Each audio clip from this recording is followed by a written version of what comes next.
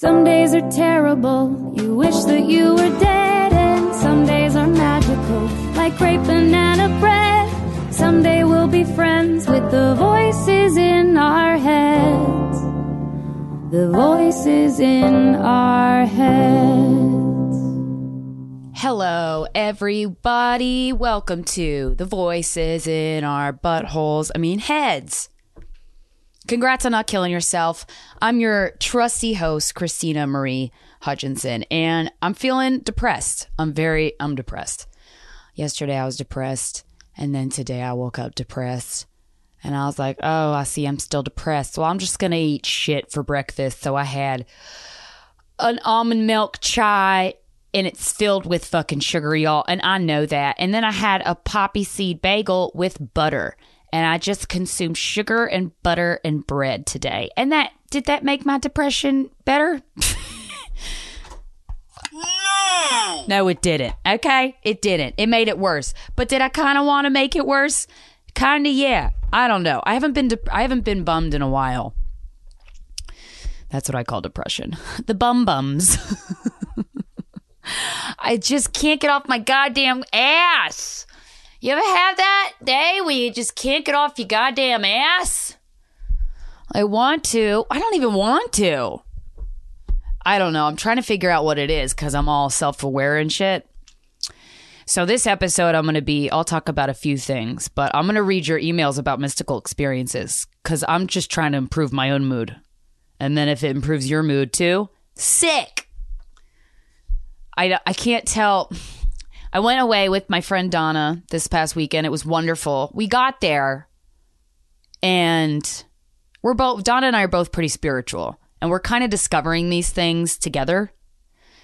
Like just meditation and all mystical shit, you know? And I still take everything with a grain of salt. But when I experience something, I'm like, that shit wasn't fake. You know what I'm saying? So we're just both very open people, and I think we're both powerful in that sense of like being like magical as shit or whatever. Hold on, I need some water because I'm so sad. My throat's dry.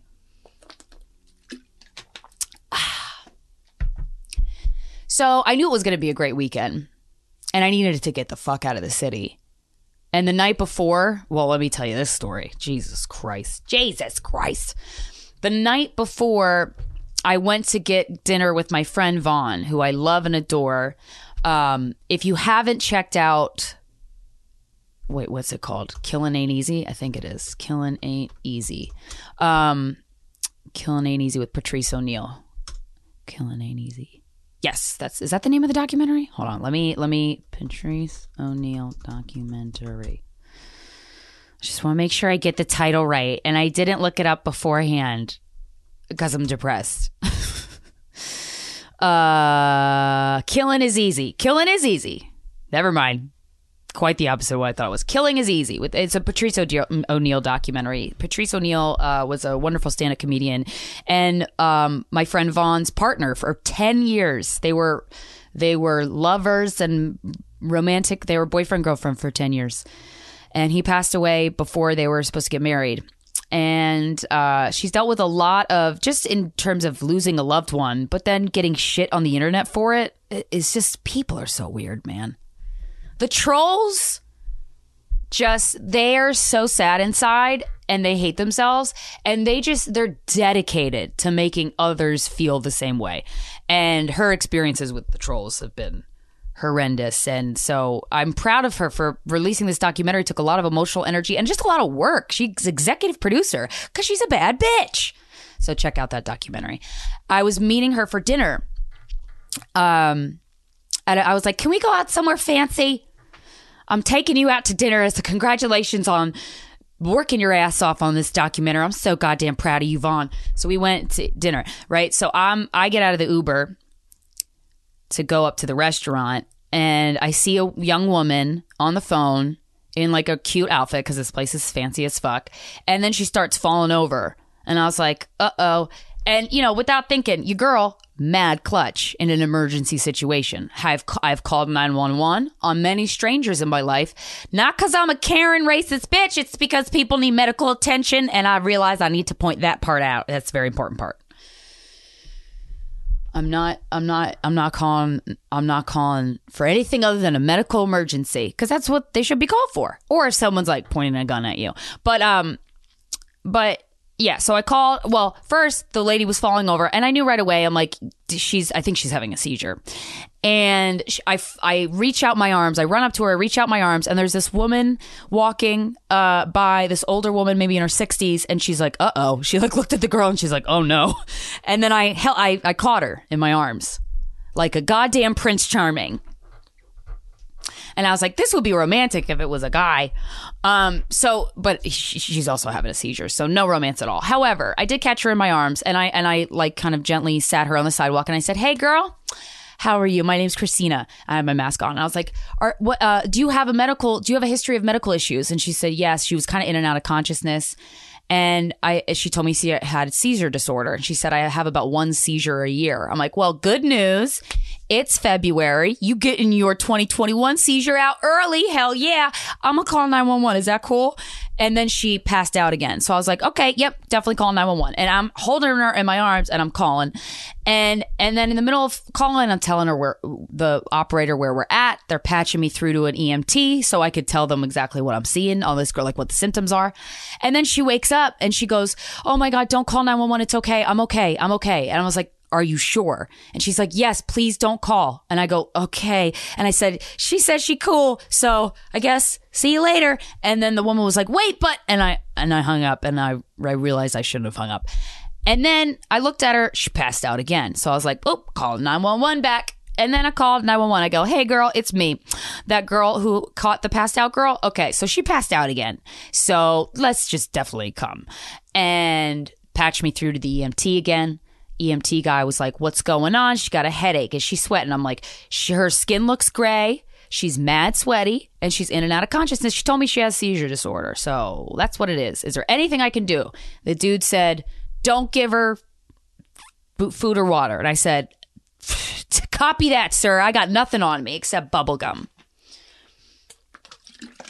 So then she wakes up again while I'm on the phone with 911. She goes, no, don't call 911. I'm like, girl, you just go, I got this, okay? I got this. And then I'm thinking to myself, because this is America, am I about to get am I going to rack up this poor girl's health insurance? If she doesn't have health insurance, is she going to have to spend the rest of her days paying off this ambulance bill if I call an ambulance? So as I'm called 911 the second time and we're talking, girl wakes up, don't call. And I'm like, yeah, I got this, okay?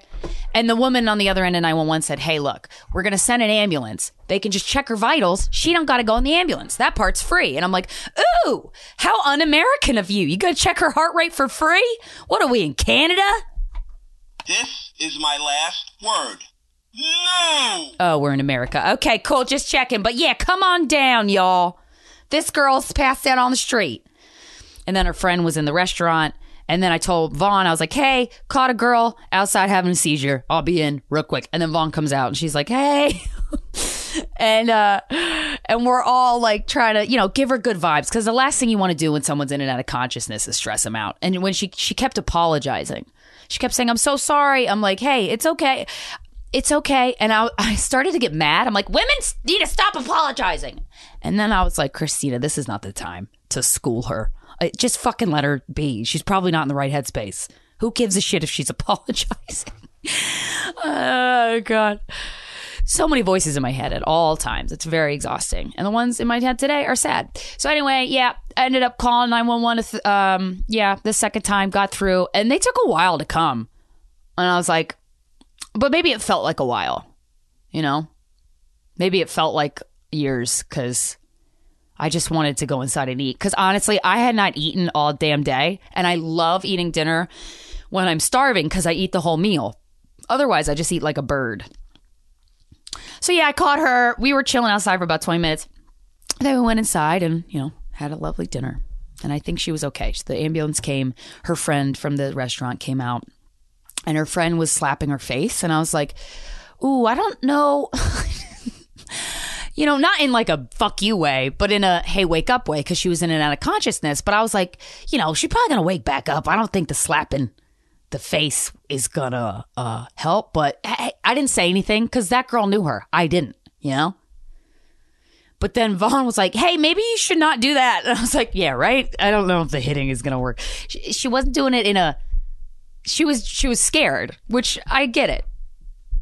I've seen people have seizures before. It's the first couple times I saw a person have a seizure, I thought they were dead. I thought they were dying. It was... And I screamed. I screamed like I was in a goddamn haunted house. That didn't help the situation. So...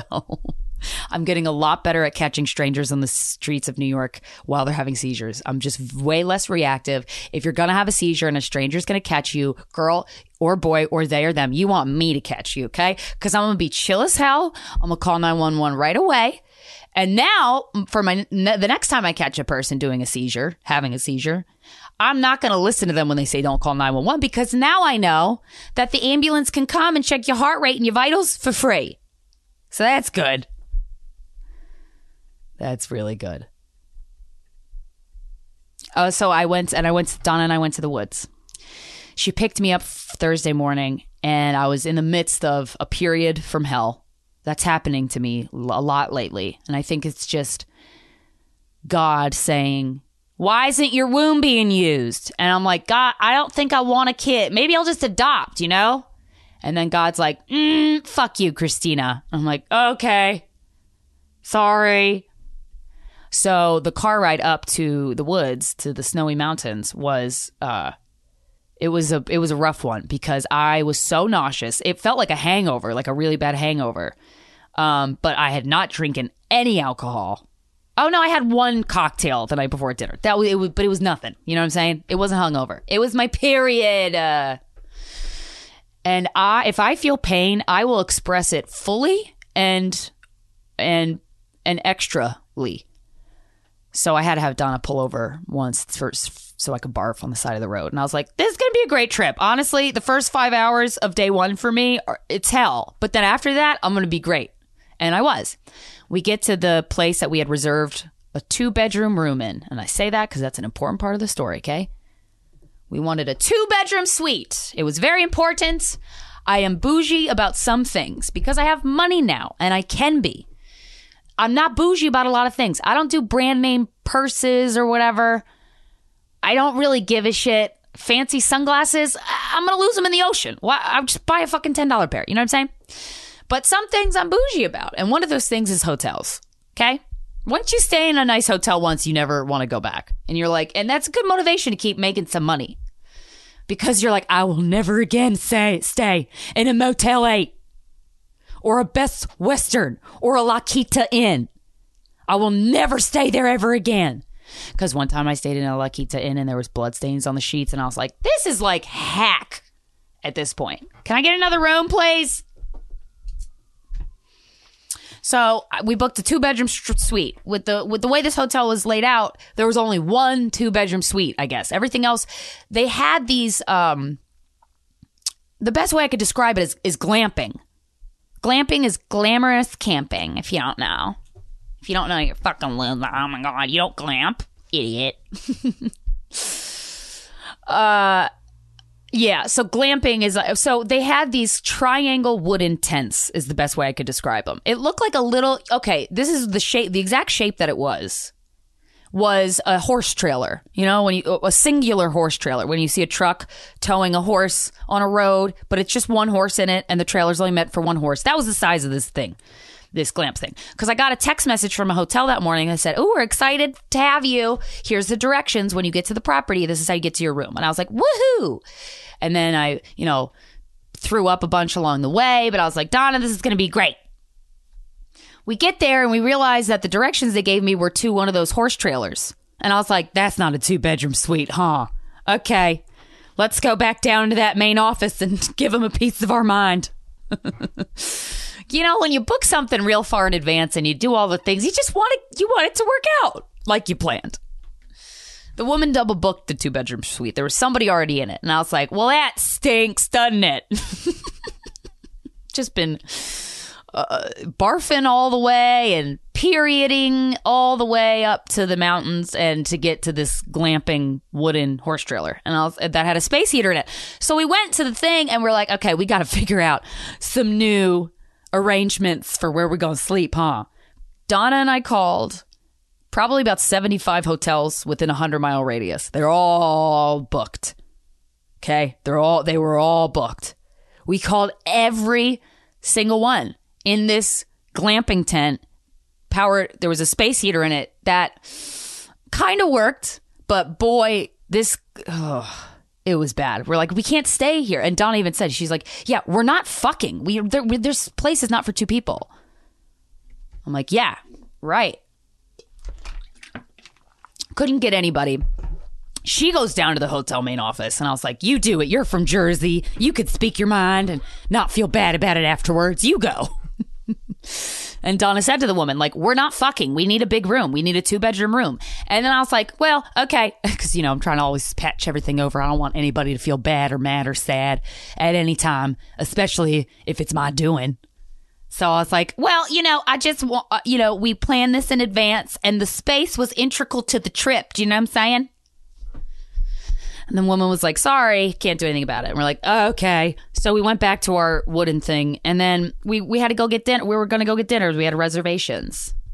So on the way to dinner, I said, let me just call this one place. I don't know where the fuck I got the information from, if it was from one of the other places I called. Anyway, I called this woman. I go, hey, lady, how you doing? Cool. Do you have any rooms available? And then immediately she goes, no. Oh, wait, maybe. 1 second. And I was like, oh, please, God. I prayed hard. And I don't really pray. Well, I guess I do lately because I've been sad. But I was like, please, Jesus, Lord, or whoever, spirit guides, someone, Beyonce, somebody please help us get a nice place. Because we wanted to go live and we wanted to like work on our projects together and we wanted to write and we wanted to make cute video. You know what I mean? We wanted to flex on the goddamn gram and we can't do that in a glamping horse stable with a space heater. Okay? So this woman goes, let me call you right back. And I go, okay, well, before you do that, I have a dog. He's a emotional support animal. I couldn't say registered service dog because I don't have seizures. Or an illness that would require me to, I didn't want to lie, I wanted to lie, but I didn't. And she goes, oh, okay. And she sounded like that would have been a deterrent. And I'm like, damn it. Well, can you just please? And I explained the situation. And then she calls me back and she goes, we have a cottage, a corner cottage that's available. You can bring your dog. There's like an additional pet fee. I'm like, oh my God. So we booked this new place at night on Thursday, ate dinner, went back to the glamp, got all our shit and went to this cottage. And it was in Woodstock. It was wonderful. So the first day was a little rocky, but goddamn, it was the rest of the trip fucking great. It was great. But then I got emails from my mother and I didn't read them until I was on my way back. And it made me cry a lot. And I was like, well, goddamn it. All the old feelings are coming back up. Like old feelings that I had before I worked on myself. Like that I have had my whole life. And I'm like, oh, I've done the work, so I should never feel these again, right? Right? No! Oh, wrong. Okay, cool. Good to know. Good to know. Damn it. So I got real sad on the way back and I cried a lot. And then I cried all day Sunday. And then she kept emailing me and I was reading some of them and I'm like, this sucks. I'm just going to go into a corner and just my heart's gonna die for a second and then I'm gonna come back.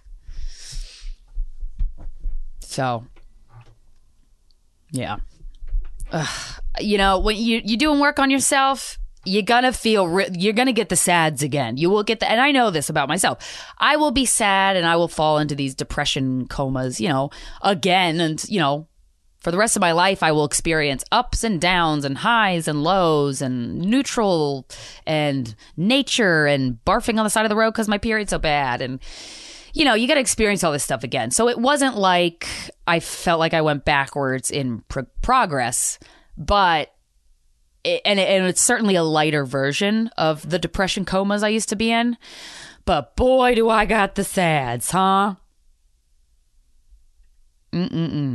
I wrote down all these notes for things I wanted to talk about on this episode, and I'm just gonna, they're bullet points for me to talk about and kind of go on a little tangent about. But I don't feel like doing them. But here's some of the bullet points I wrote down. Watch Inside Out on Disney. I'm gonna give you a depressed review of what I wanted to talk about. you have Disney, there's this animated movie called Inside Out that like talks about emotions and stuff. You should watch it. Damn, Shaq has a lot of endorsement deals. Good for him. He reps car insurance and printer ink cartridges. All right, those are my depressed topics. I'll go into more detail on those on another episode. Fox, okay, let me just say this before I read your emails. This will be a nice short episode where I'll be entertained, you'll be entertained. I'm going to read about your mystical experiences and go, ooh, ah. I'm going to get through this. I used to sing that to myself. You know that song by Daniel Bedingfield? Like whenever I was in a tough spot emotionally or whatever, I would sing that. I gotta get through this. I gotta get through this. I gotta make it through. Said I'm gonna get through this. I'm gonna get through this. I'm gonna though. So are you. Congrats on not killing yourself. This is what I wanted to. One thing I want to mention before I get into emails. Fox News has kidnapped my parents. Okay? And I know I'm not the only person. What the fucking shit is going on? Can somebody please explain this? Because this is beyond, man, parents just don't understand. No, because some of y'all have beautiful relationships with your parents. So what the fuck? It's not a parents thing. But I will say, what the fuck is Fox News doing to some of our parents? If you are listening out there and Fox News has fucked up your parents, I don't know. I mean, you could email me about it. If there's anything that you've noticed, maybe. What the fuck is happening? Tucker Carlson is like the biggest turd on the planet.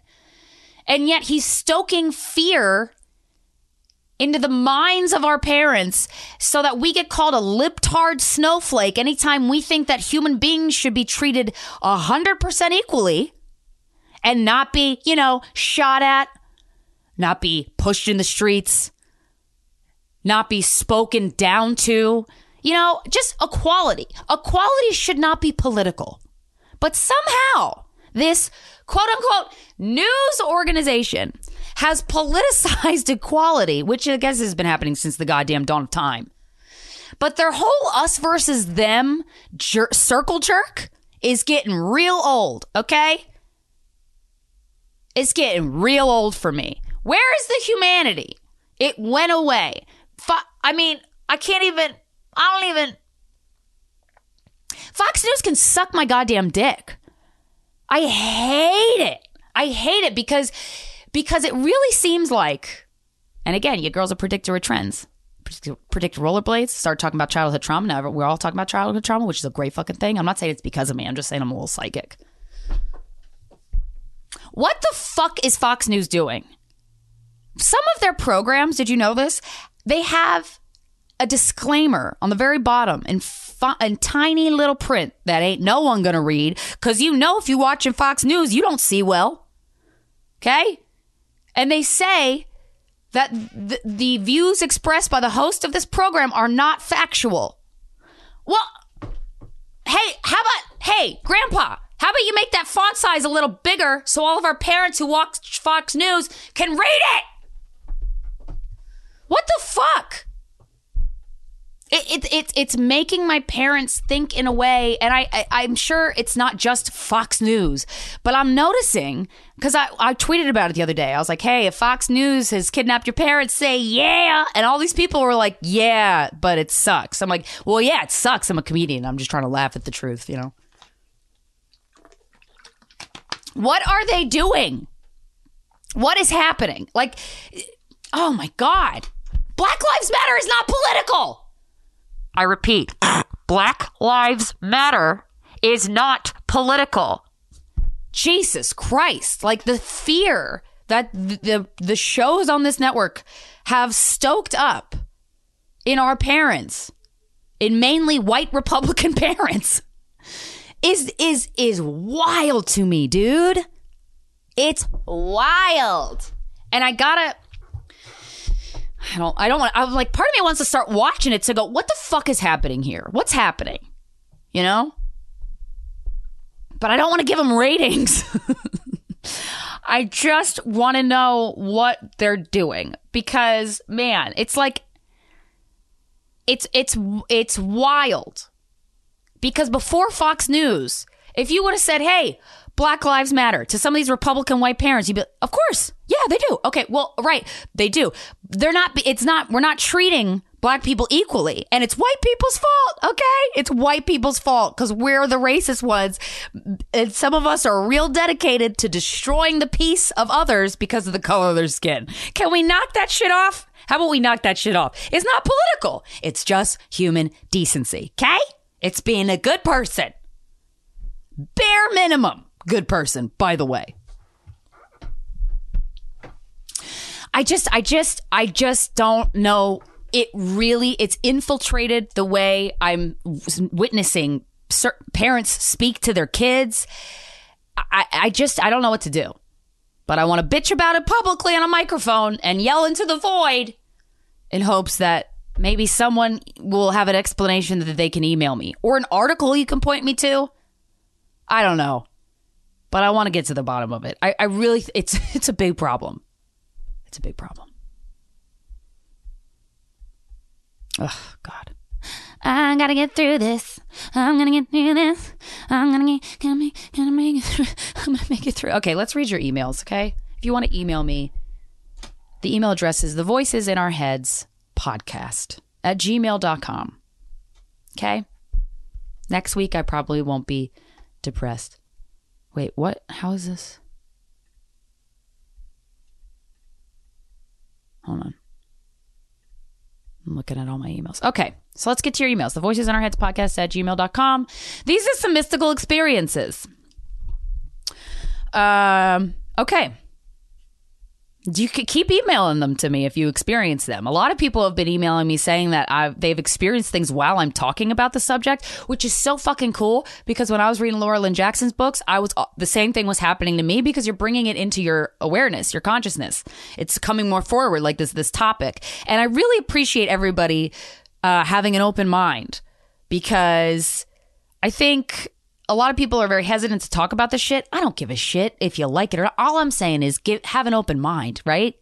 Anything could be true. Anything could be false. You know? Death isn't real and time's fake. Let's get into it, guys. All right. Hello, Christina. Longtime fan and fucker here. I'm a bit transfixed with your current deep dive on the Voices in Our Heads and coincidentally was taking a prolonged break, there's a backstory, from Surviving Death on Netflix when I heard your first episode on the topic last week. I've taken a deeper interest in this work over the past couple of months, but have to take it in very small doses because of my own experience. The reality is often overwhelming for me. When you started reading accounts of communicating with loved ones after they die, I knew I had to reach out. I've shared this story with a handful of those closest to me, but realize now that part of my suppression and lack of interrogation for these experiences initially stemmed from deep, rip your heart out, I'm definitely never coming back from this pain. Let me explain. My boyfriend of 3.5 years was killed in a car accident in 2013. We were babies. He was 24 and I was 22. We met in the back row of geometry class my freshman year of high school. He was popular, athletic, charming as hell, and always the funniest person in any room. I fell madly in love with him, and when he broke it off 6-ish months later, I was devastated. We shared a palpable connection, and it was clear to anyone in our sphere. One of those situations where while we were broken up, everyone was always like, and you can say our names. Okay, cool. Oh, Bree and John, what the fuck are they doing? Those two belong together. We spent years apart, but ended getting back together after I moved away to college about 3 hours from my hometown. I was home for the summer and still not over him, and we found our way back to each other. It was the best summer of my life. We spent the next 3.5 years growing deeper in love. Oh, that sounds nice. Planning a future and working to finish our undergrad degrees. He ended up moving to the city I was in to finish school. Our love was silly above everything. He could always make me laugh. This motherfucker once went into 7-Eleven on a dare, wearing my hot pink Spanx to buy beer. That sounds fun. He enjoyed initiating freestyle rap battles with strangers at parties and then only rapping about pot stickers and cats on a Project Pat cover. This guy sounds fun. He was the friend everyone would call when they were in a bind because they knew he would drop anything. He was loyal to a fault, a true clown, and everyone in his life loved him deeply for his charisma and joie de vivre. I think I'm saying that right. His last Facebook post, just one day prior to the accident, read simply, quote, "Life is good." End quote. I lovingly call him Basic now. The phrase wasn't so hack then. We truly cherished every moment together. He used to wrap me up in his big warm hugs and tell me I was made to fit right into his arms. Oh, I'm gonna cry. On January 25th, 2013, he left my house in the middle of the night. Happened every so often. He had terrible time sleeping and would often go home to try and get better rest and not disturb my sleep. Ironically, he fell asleep at the wheel before he had made it home. His car drifted across oncoming traffic and hit a steel telephone pole. He suffered extensive neurotrauma and debilitating injuries to both of his legs. He was life-flighted to a hospital in a bigger city where he had numerous surgeries to relieve the pressure in his brain. He was intubated and would remain on a ventilator for 5 days while we prayed, hoped, pleaded, and begged to any higher power that was listening that the swelling would go down in his brain. I never left his side. After 5 days, his intracranial pressure was so high that the likelihood of return of any brain function at all was gone, and he was declared brain dead. I was allowed to go into the operating room to be with him while he took his last breath prior to his organ donation. Side note, he was born with only one kidney, but it was unusually large. He used to call it his super kidney. I have to include one detail here that will be important later. I arrived at the hospital the night of the accident alone. His mom was phoned as his emergency contact and called me to go as soon as I could. I was 10 minutes away and she was 3 hours. Without any information other than his critical condition, I didn't wake my roommate and flew out of the house for the sake of time. When I arrived, the nurses gave me his patient belongings bag, which contained his clothes and his wallet. Later, John's uncle volunteered to go to the junkyard where his car had been taken to obtain the rest of his belongings. I remember his mom calling after their return and asking if I had his wallet. Nobody had asked me leading up to this point, and I froze in panic. Without thinking, I lied. I wanted to keep it. His wallet felt like such an intimate part of him, and I was afraid if I told her I had it, she would want it. She didn't question it. At this point, his best friend had been back to his house and brought a lot of his clothes and other belongings to our hometown upon his mother and my request in an attempt to feel near to him. She assumed maybe one of his friends had it or it was still at his apartment. I never told a soul that I had lied to her, and I kept his wallet hidden away among his other cherished belongings that I would frequently sort through to feel close to him. Oh. I don't remember much from the days and weeks that followed his death. I was taken to my parents' house, and I don't believe I emerged from my childhood bedroom for about a week. My best friend was on an internship in India at the time and flew home to be with me. She forced me to drink green Adawala juice. I still to this day cannot even look at it because I could not eat without getting physically sick for days. The first thing I ate after the involuntary hunger strike was a Dove chocolate. My mom always had a bowl of candy in the kitchen counter, and after wandering out of my bedroom for the first time, everyone stared at me in disbelief, like, quote, don't move, we might scare her back in. I reached for a chocolate, ate it, rolled the wrapper into a tiny ball, and threw it in the trash. Having had enough activity for my first emergence, I drifted back down the hallway. You have spoken about the knowing when a loved one is trying to communicate with you. This is the first time I felt it, and it hit me like a brick wall. Something told me with authority I had to read the cheesy phrase on the inside of that wrapper. I found myself suddenly back in the kitchen, digging through the trash for the balled up wrapper. I was throwing garbage behind me, and my poor parents were probably watching in horror like, oh God, we've lost her. I found the foil at the bottom of the bin and unwrapped it trembling. It simply read, "Life is good." Damn. That's what he wrote on his Facebook post. I can't pinpoint the timing exactly, but it must not have been longer than a handful of days after his death that the dreams began. I likely had the same recurring dream a dozen times and would awaken in a fit of hysteria. In the dreams, we were always in an empty room, sitting crisscross on the floor, facing each other. In the dream, my conscious mind knew he was gone, and I would be in hysterics, hugging him, kissing him, cherishing the stolen time. He would try to calm me and ask me why I was so upset. I'm right here, Bree. What's wrong? You have to stop this. Please tell me what is the matter. He didn't know. I began researching sudden death and remember reading that often the spirit of a person who experiences an unexpected death is confused when transitioning over, particularly so for those who die young.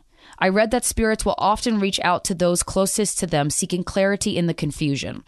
I remember making the conscious decision to give him the clarity he sought, no matter how hard he needed me. That night, the dream came again, and we were sitting in the room facing each other in an embrace, except this time he was not speaking. I was in hysterics, and he took my face in his hands, and he said, I understand now. It's okay. I know where I am, and I understand why you are upset. Please don't be upset. I promise I'm okay. I can still hear his voice saying these words so clearly. It had started to become more clear to me that these were not just my dreams, that he was spiritually present during them. I have dozens of stories of him reaching out to me from the past 8 years, but this last one I'll tell is still perhaps the most jarring. I, like most, questioned the validity of mediums for the majority of my life. John's mom visited many after his death, and she would tell me about her experiences, tell me the messages John would share for me. I longed for these messages where he told me he would be okay and how much he loved me, but something told me that I didn't have the capacity to hear them firsthand. I knew at the time that the pain would be too great. I spent every waking moment just trying to stay alive through the hurt, and I needed simplicity in the chaos. Connecting to John so directly would have meant he wasn't really gone. How was I supposed to process his death if he wasn't really gone? The thought overwhelmed me, and I felt that even though I knew he was still with me, the ability to communicate in such an earthly way overwhelmed me immensely. John's mom and I spoke on the phone daily for nearly a year, so this particular phone call, 6 months after the accident, didn't come as a surprise. I knew she was having a reading that day and was eager to hear what he shared. Her voice was trembling when I answered. She told me the reading was unremarkable and he hadn't shared anything out of the ordinary until the very end. The medium told her that John was showing her a peculiar item. John was showing the medium a peculiar item and said he had a message for the person who had this item of his. Before telling her what the item was, the medium said this, quote, he isn't telling me who this person is, but he wants me to tell you that he loves her so much. He wants nothing but for her to be happy and that she was the most cherished thing in his life. His mother began to cry as she told me this and then said, quote, honey, the medium told me that he wanted you to share that message with the person who has his wallet. Oh, Jesus Christ. Ooh, I got chills. Ooh, okay. Let me take a chills break real quick. I've still got the chills. One sec. Damn. This moment solidified it all. John had been trying to communicate with me for months and I couldn't fully allow it. The pain was too raw. And though I knew he was sending me messages, I would continue to only really halfway believe their authenticity, writing them off as coincidence or as, there's never coincidences, by the way, or as things I wanted to see or feel that weren't really there. He needed to prove that it was real. I confessed to his mom and she told me she knew the message was for me, but was confused because we never found his wallet. We shared a good healing laugh together after I confessed. She understood why I lied, and we chuckled together because it was so John to do something so mischievous. He was always calling me on my bullshit. 8 years have passed since his death, and I have just recently felt ready to see a medium. I've been in love and had serious relationships since John's death, and the complexity of communicating with him while I am in love with someone else has also terrified me. After my recent studies, I understand more deeply now that communication with a loved one isn't about the nature of the earthly relationship you shared, but about the infinite interconnectedness of two souls who shared something beautiful. Oh, Christ, that's so pretty.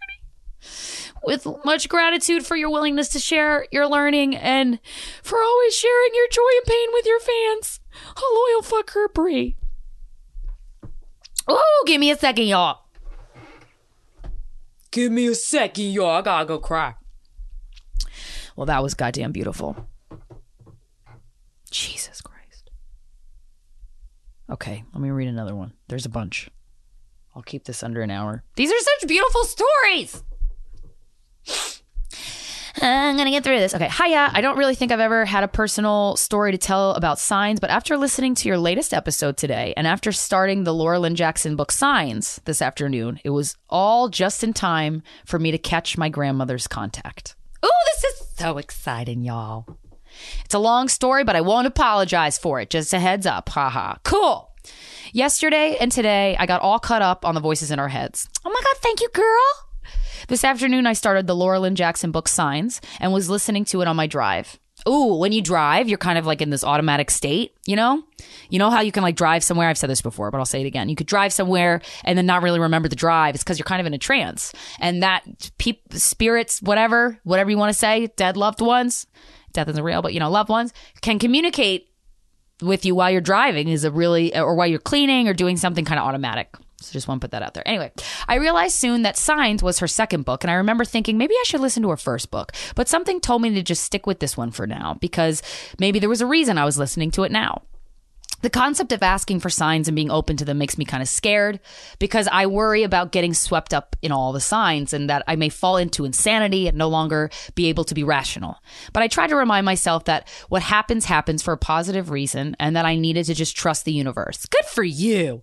So this evening on my drive, right before I turned the book back on, I decided to intentionally ask for a sign saying, quote, all right, spirit guide, angel, or whomever is around me, give me a sign, but it's got to be a really obvious sign or else I won't believe it. You know what will be a great sign? Clearing up the acne on my forehead. I would really believe that sign. LOL. That's so funny. That's so funny. I fucking have said that too. I'm like, can you just get rid of my zits, please? How about a sign that helps on multiple levels? How about a sign that kills a couple birds with one stone? Obviously, I was making jokes to satisfy my discomfort, I fear, but I had no idea what was coming. Then, not only 20 minutes later, I started thinking about my grandmother, Mimi. Honestly, I was probably just thinking about all the people I've known that have passed away and who could possibly be on the other side guiding me. She passed away when I was a kid, so it wasn't really like she was recently gone. Anyway, while I was thinking of her, I remembered how my dad used to tell me that I look like her, his mom. And then I remembered the fact that she believed in spirituality, or at least didn't have common religious beliefs. Then, as I'm pulling into my parents' driveway, as I'm thinking about her and about asking my dad, a man that refuses to talk about emotions and feelings, did Fox News kidnap him too? About her, my car starts to make this scraping noise. I immediately recognize the sound because it made the same sound yesterday too.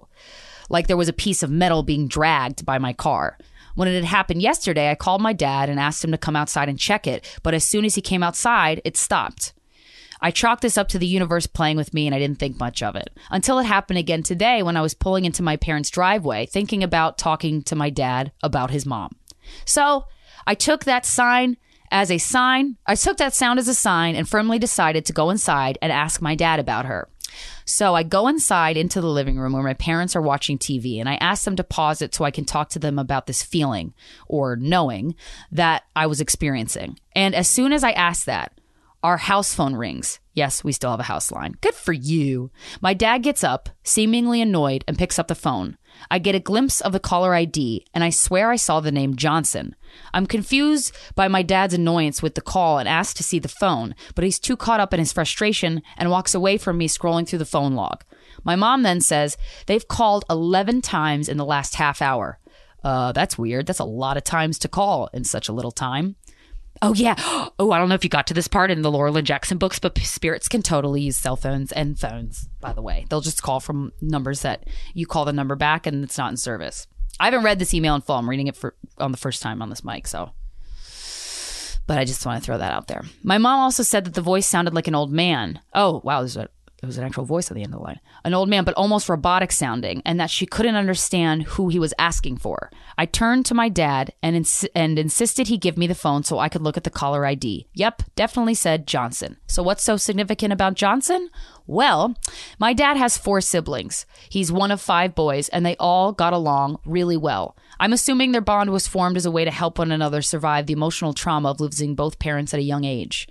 My dad's dad passed away when my dad was only 18. My dad's mom, Mimi, passed away in 99 when my dad was a little over 30. I was 5. So seeing as though the 5 brothers lost their parents, I'd say it's pretty natural that they developed a close bond with each other. They strengthened this bond by using weird humor and inside jokes as a way to connect with each other. One of these jokes, which is weird things they do, she had that in parentheses, is that they greet each other with the name Johnson. So it's just my dad and his 4 brothers shaking one another's hand, saying Johnson, firm handshake, Johnson, firm handshake, Johnson, firm handshake, etc. That's funny. In fact, my sister and I were just reminiscing the other day about how my dad and his brothers do this weird greeting ritual, LOL. So the fact that this caller ID was showing up as Johnson right after I said I was going to talk to my dad about his mom really spoke to me as a sign. Yeah, no shit, that's awesome. I tried to say this to my dad, but he doesn't like feelings, and he left to go upstairs. So I just sat there and talked to my mom about it all. I asked her if she believed that my grandmother was here and trying to communicate with us, as she does believe in this stuff. Before she could answer, I asked, what if the caller stops calling now that I'm home and communicating the signs? Would you believe that it was a sign then? And I could just tell by her face that she would. And why wouldn't she? I had no idea if the caller would call back, so it's not like I could have made it be true. I just put my faith into it and believed that they wouldn't call back, and I stated that out loud. Then my dad came back into the room, and I briefly explained how I'm listening to this book and watching this Netflix series about life and death, and how I feel like Mimi is trying to contact us, and that the caller was actually her. And then as soon as I'm saying this, the phone rings again. Immediately, I'm thinking, damn it, this disproves everything. I pick up the phone and I look at the caller ID, but it just says incoming call and then stops after just one ring, never showing any caller ID.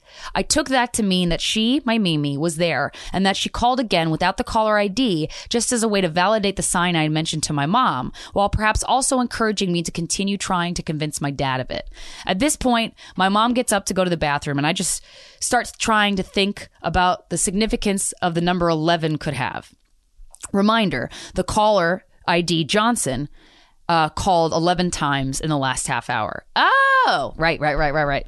Numbers are important too, y'all. Pay attention to this.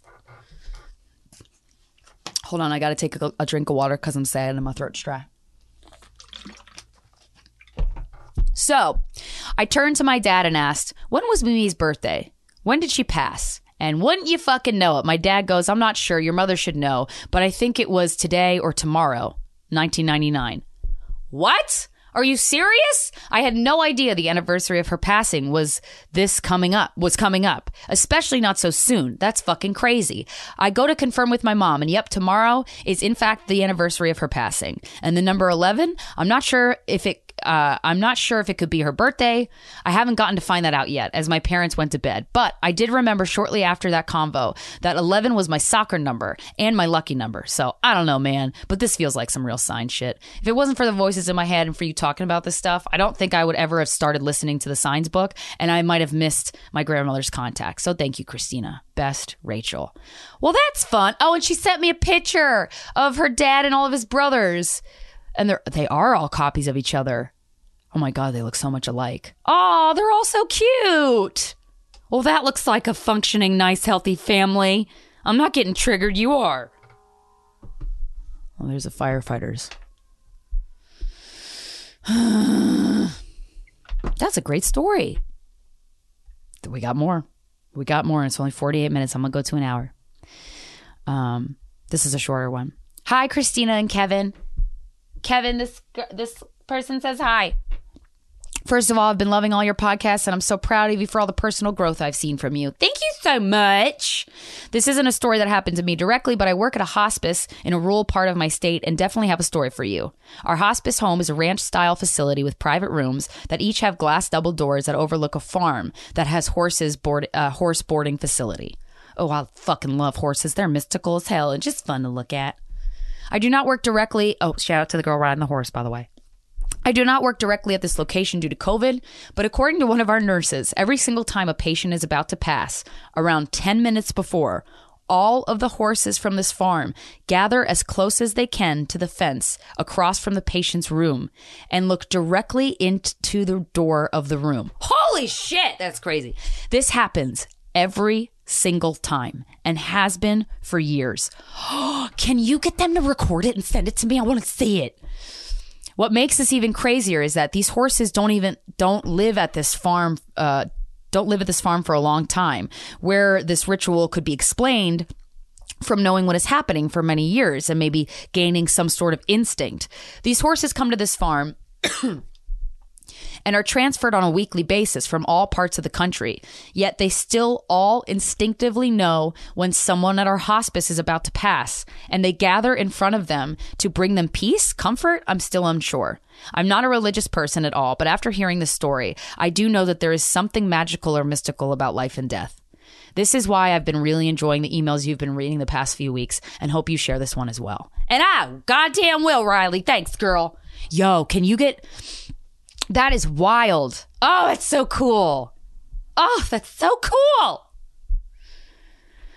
That's so cool. Let's read this one. I love these emails. Makes me forget why I'm sad. Oh, I just remembered again. Let me take a drink. That's the thing. I can't be sad for too long. Like, it may be like 2-3 days max. I've never been sadder for more than 3 days, even no matter what happens, you know? Because I'm like, this sadness stinks. PU. I want to be happy. So I'll be okay. Let's just keep reading these emails. Christina, I have been listening to you since day one. I love hearing your raw bipolar mom stories. That's good. I'm glad someone enjoys them. So many hit home. I too grew up in a crazy house. Mom is bipolar. Dad was an anxious, functioning alcoholic. My older sister also suffers from anxiety and an eating disorder. And then there's my younger sister. She was the all-star with bipolar disorder, multiple drug problems as a teen mom, and blames me for most of her issues. Woo! Who's horny? There's me, a semi-well-adjusted human, slight eating disorder, well, that's not bad, and have held in so many of my wounds growing up with so much chaos. So much of life I felt ashamed of my family and have kept much of my childhood to myself. All of my family is super smart and successful, happily married with kids. And then there's me, the normal one, in an okay career with one divorce, followed by awful relationships most of my life. I love that you said, what are you gonna do, girl? Hey, you just gotta laugh at this shit. You know what I'm saying? Because if you don't laugh, you'll cry. Okay. Listening to you be raw and open has given me so much courage to talk to my friends and now my amazing boyfriend about my difficult past. Oh, yay, I'm so glad. You normalize not being normal and showing me it's okay not to be all shiny clean. So really, thank you. Well, you're welcome, girl. You know, I'm just doing what I can. Oh, I'm so sad. Okay, on to my connection to my dad and onto my story. My connection to my dad and I were super close. Okay, so my dad suddenly passed away when I was 22. I'm now 35, still grieving his loss.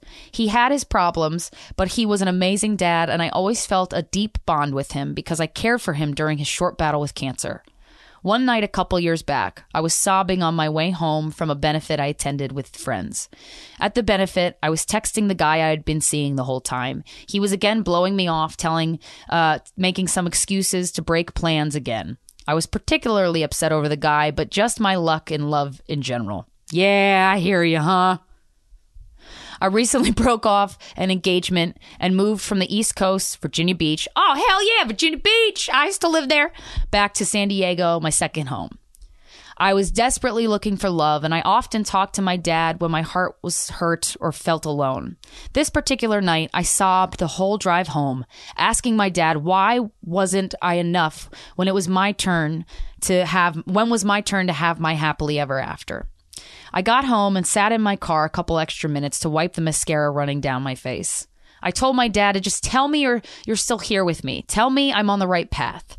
I walked up to my apartment and unlocked the door. I flipped on the lights and the wall adjacent to my couch. I looked down to slip my shoes off and found the picture of me and my dad. It fell off the wall where it had hung over the couch. It was a picture of me when I was little, smiling in his lap. I knew he was telling me to smile and that he had always been with me. To this day, I always get a sign from him when I ask. Okay, one more story, only because I know that this afterlife is real and my dad is my guardian angel. My new, amazing, and well-adjusted boyfriend. Girl, good for fucking you. Isn't that great? That's what I want in a boyfriend. Amazing and well-adjusted. We can hope, huh? My new and amazing and well-adjusted boyfriend and I met in November, and we just knew. Neither of us wanted to waste a minute playing games, and we decided to move in together after a couple months of dating. It was so strange how I felt the decision so impulsively and without much thought or feedback from friends. I packed and sold off what I could. When I emptied my apartment, I stopped to look around. And it hit me. Was I really doing this? I had just gotten out of a very dysfunctional relationship in April. And it felt like I needed more time, or I was rushing into another mistake. I thought maybe I was rushing to leave the apartment I shared with my ex. Again, I talked to my dad and begged him for a sign that it was the right choice. I had a few last things that I had to donate or toss, and being over the moving process, I had a friend come over and help me put out the last of my things in my alley. In the middle of this purge, a middle-aged guy drove by in a truck, obviously dumpster diving. Oh, I used to do that with my mom. Shit. In broken English, he stopped next to me and pointed to my stuff and said, "Free for me?" I said, yes. I also told him I had a great dresser inside, and if he wanted it, I could help him load it. He agreed happily. I'm so grateful to get this last piece out. When I was done helping him load all the bad memories of my narcissistic ex, he asked me my name in Spanish. I told him Anna, and I asked what his name was. His name was Ramiro, my dad's name. I got chills. It was Dad. He gave me a sign. Needless to say, my decision to take a chance in love has been the best thing I've ever done. And every day I realize more and more I'm with exactly the type of man my dad would have wanted for me. Oh, Christ almighty, that's beautiful. Woo, I gotta take another drink, y'all. Ugh. That is just goddamn beautiful. Fuck. I want to read one more. Which one do I want to read? Premonitions in My Dreams. Thanks for being here, y'all. All right, last email. The subject line is, I have premonitions in my dreams. Sweet. I gotta, I have a dream journal, because every book I'm reading is like, write down your dream journal. Your dreams, and I have it next to my bed, and I've been dreaming, but lately I've been dreaming, and then the second I wake up I forget it. Or what I've been doing, and this is weird, I don't know if this happens to anybody else, I'll wake up at like 10 a.m. run upstairs. Usually, Kevin sleeps with me, obviously. And when I wake up, I wake up, he's so fucking cute in the morning, and he makes my morning so much better because he'll lick me and be playful and cute and coy. And I'll take him upstairs and we go for a walk and I'll feed him and all that stuff. But lately I've been getting up at 10, which is early. I'm depressed, so I've been sleeping till 1. And I knew, I could sleep in later, but I got up at 10, flew out of the bed, ate a piece of candy in my fridge, and then ran back down and went to sleep. And I knew I had a dream, but I forgot what it was. And I was like, why am I just getting up and scarfing food? Specifically sugary ass food. It's interesting. If anybody has any hints or clues, email your girl. The Voices in Our Head podcast at gmail.com. Okay, last email, y'all. Hi, Christina. Happy belated birthday. I know much you love your birthday, so I hope you were able to celebrate and enjoy your special day. Well, thank you, girl, so much. I was. I wanted to write you because I have dreams the night before people die, predicting that they will die. Sometimes they are very clear, but sometimes it feels like a code I have to crack. Ooh, that's a superpower I don't know that I would want, but, good to know, I guess. The first instance that I specifically remember is when I was probably 18. I know it happened before then, but my mom remembers me telling her about my dreams. But this is the first one that I remember. I had a dream that I was being pulled on a tube behind a boat with my brother's cat, Loki. We hit a wave and the cat bounced off and into the water. I woke up in a funk and told my mom that I had a weird dream that Loki died. She told me to shake it off. The next morning, my mom came into my bedroom early to wake me up. She said she didn't want me to be scared, but she wanted to let me know that Loki died the day before. He was run over by a car. My whole family thought it was weird because they knew I had the dream, but they made jokes I killed Loki in my dream. Oh, that's fun and supportive, isn't it? Cool. Way to have a good attitude about your powers, huh? Bitch, you killed Loki. You killed our cat. Well, I didn't mean to. God damn it. A few years later, I had a dream that my ex-stepdad was in a car crash with his sister-in-law. In my dream, I had to go check on him, and he says that he is okay and that I need to check on his sister-in-law to make sure she is okay. My ex-stepdad is an alcoholic, so I was truly worried that maybe he got into a car crash, so I called my mom. She was scared because she knew that these dreams have come true before. Okay, so you didn't kill the cat. That's good. Acknowledge that. Sorry, I'm a little projecty today, huh? She checked in on him and said that he was okay and that he appreciated us reaching out to check because he knows about my dreams too. Oh, shit.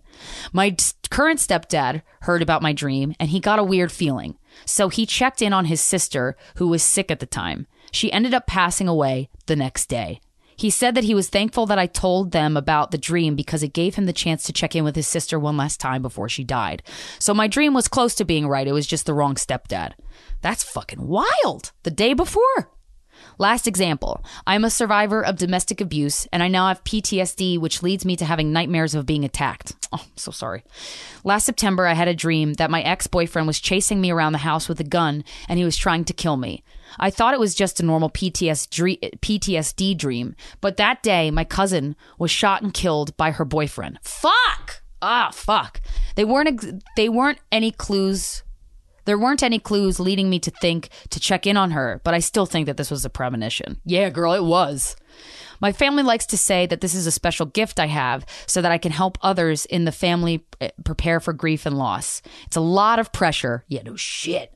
Because I don't always know the difference between a premonition and just a bad dream. I hope to do some work that will help me seek clarity. Luckily, my therapist believes in this stuff and has helped me work through some of my anxiety that goes along with the dreams. Fuck.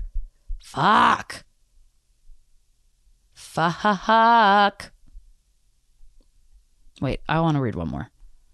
Last one. This one's long, but get over it, okay? Just talking to myself at this point. Hi, Christina. I have a great story for you involving the non-physical world. Oh, yeah, I love this email. You guys are really good writers, and I fucking appreciate that. I just want to put that out there. I have a great story for you involving the non-physical world. Have you ever heard of biofield tuning? I have not, but I did look it up after I read this email. It's a type of sound therapy. Oh yeah, and I also ordered tuning rods on Amazon. Should have not ordered them on Amazon. I should have ordered them on Etsy, but I'm going to be honest in hopes that you get them from Etsy and a private business. It's a type of sound therapy / energy work I was introduced to by a former friend. Bear with me as I give some context to my first story. About 2 years ago, I met this guy on Tinder. His bio had a bunch of holistic healing type of information in it. I'm really into healing, healthy eating, yoga, meditation, beliefs and lifestyle practices that revolve around wellness and spirituality, so I was intrigued and swiped. We met and instantly had connected and would spend the next few months spending time in nature, talking about a plethora of topics revolving around these topics. Oh, that sounds nice. Gotta get back on those dating apps. You girl lonely as hell. We talked about the corruption of the food and pharmaceutical industries, how we could take matters into our own hands and choose to live, eat, be more whole and healthy despite this system. Oh, that sounds like a goddamn nice conversation now, doesn't it? How we need to be conscious creatures and put our attention and energy into paths of pleasure, creation, and being. As consciousness, we need to understand how to not attach to our thoughts, to our belongings, to anything we have in this physical world. How we need to understand our thoughts and feelings and perceptions do not actually define us. In fact, they are not us at all. Well, that's good to know. We are merely being. Existence and everything else is temporary and is just something you experience. For example, you are not your anger. You just experience it. Well, thank you for saying that. I needed to hear that. Long story short, I learned a lot from this guy, and my perception of existence expanded dramatically after spending time with him. This guy was a healer in training in a way when we met. Years before, he was exploring psychedelics and came into a sort of psychosis. His family, being conservative and scared, sent him to a psychiatric facility where he was put on antipsychotic medication. He tells me in hindsight the psychosis was not a dangerous state. It seemed like something had ripped open, and his awareness was free to move, not only in his body, but throughout everything. In fact, his awareness was everywhere at once. Oh, that's what Laurel and Jackson says. The spirit. Wow, that's crazy. He could suddenly experience dimensions beyond what normal humans experience every day. Oh, I want to do that. He tells me that this state was incredible, and it was indeed a lot to experience for the first time. He understands why his family was scared and put him towards the psychiatric care, but it was a terrible mistake. The antipsychotic drugs put a heavy weight, a ceiling, he said, on his consciousness. He was certain the drugs actually damaged his brain's ability to connect to his consciousness in the same way, which I could totally see. For example, antibiotics do kill the bad bacteria that's causing an infection, but it also kills your good gut bacteria that your body needs for this natural ecosystem. Oh, that reminds me. I got to take a probiotic, y'all. I got to take that probiotic. Everything felt heavy and gray and blurry, but he knew there was clarity beyond this fog. After his time in the facility, he spent the next couple years healing, taking herbs and supplements, eating the healthiest diet, doing brain exercises. He was serious about getting back in order so his consciousness could flow freely. I love that man with a fucking work ethic. That's beautiful to hear.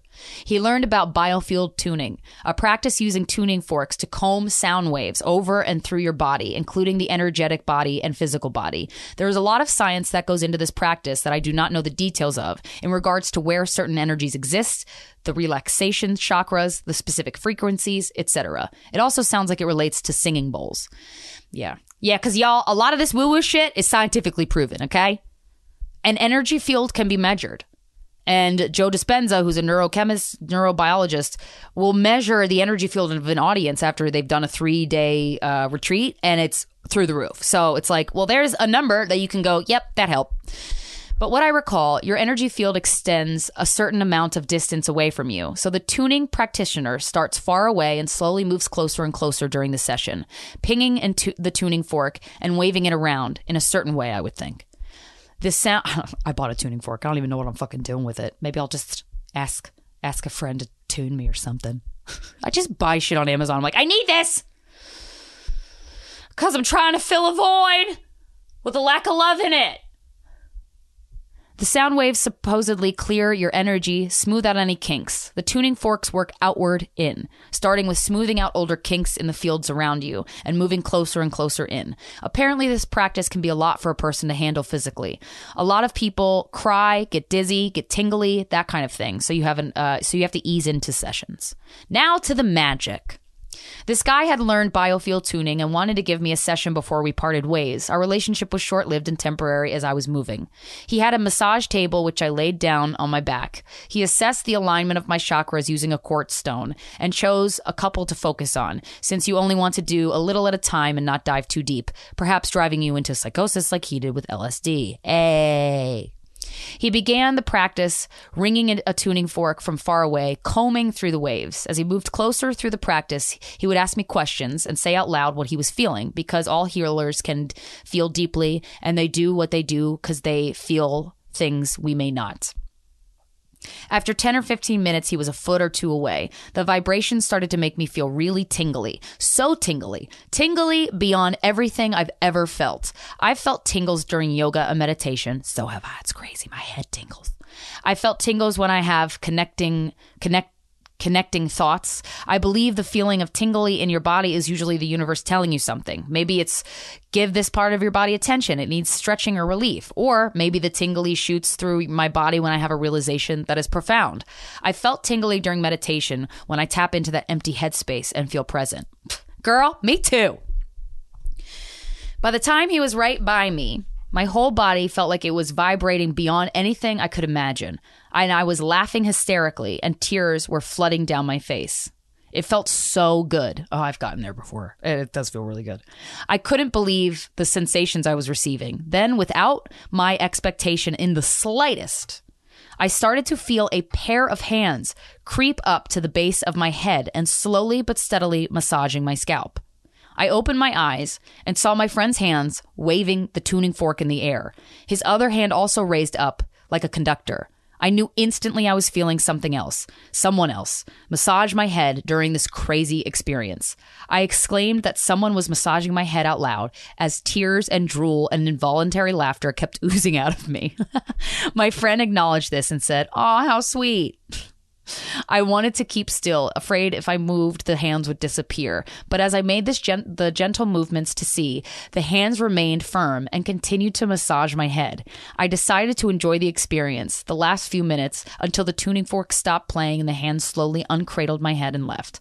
I don't know whose hands were massaging my head that day. I'd like to think it was my personal spirit guide or angel, but part of me also suspects that they were my own hands from another dimension or something. Which sounds strange, but the thought came to me, so I cannot totally dismiss it. But I don't dwell too hard on the unknown, because what I felt was incredibly real and undeniably magic. Much love, Kat. Well, goddamn. And that's a good lesson. That's a good note to end on. Don't dwell on this shit. And also, intuition. When we're talking about like intuition or a download or something, which every person on this planet is capable of getting, it happens with more ease than you think. I can't stress that enough. It's not like you have to sit still and squint your eyes so hard and like put force into concentrating. You just have to relax. And when thoughts pop up in your head, they're going to do so very gently. You know, it's just going to go in and out like a wave, just like emotions, just like the sadness that you hear oozing from my voice. It's going to go away. It'll be fine. Right? No, it will. It will. But stuff like intuition, it comes easily. And when I did the past life regression, I've only done one so far, but boy, am I going to do more. All of these things and these visuals that Anastasia walked me through during this session, and everything that I smelled things, I saw things. I didn't taste anything, but I smelled, I saw, there was bright colors. And I feel, oh my God, I felt a lot, but it came with ease. It came so just gently. So if you're trying to have a mystical experience, or you want to have a mystical experience or anything, just keep that in mind. You know, you just be very relaxed and smooth like butter, honey. Okay. Hey, I mean this with all my heart. Congrats on not killing yourself, guys. We got this. We're going to make it through. It's going to be great. Keep emailing me your fucking magic experiences, because they give me goddamn goosebumps all over my body, and I need to feel something that is not sadness. I love you all. I'll talk to you next Wednesday.